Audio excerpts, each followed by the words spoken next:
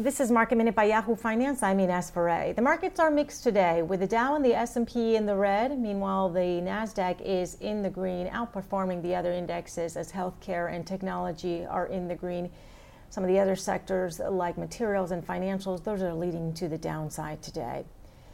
Disney is under pressure. Disney's Shanghai Park has reopened today, the first of the Disney parks to reopen since the pandemic broke out, with social distancing measures like screening temperatures of visitors, and all visitors must be wearing masks.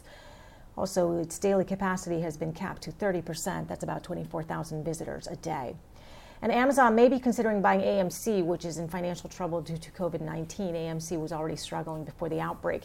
The UK Financial Mail is reporting Amazon and AMC have held talks about a potential takeover by Amazon. It's not clear if the talks will lead to a deal.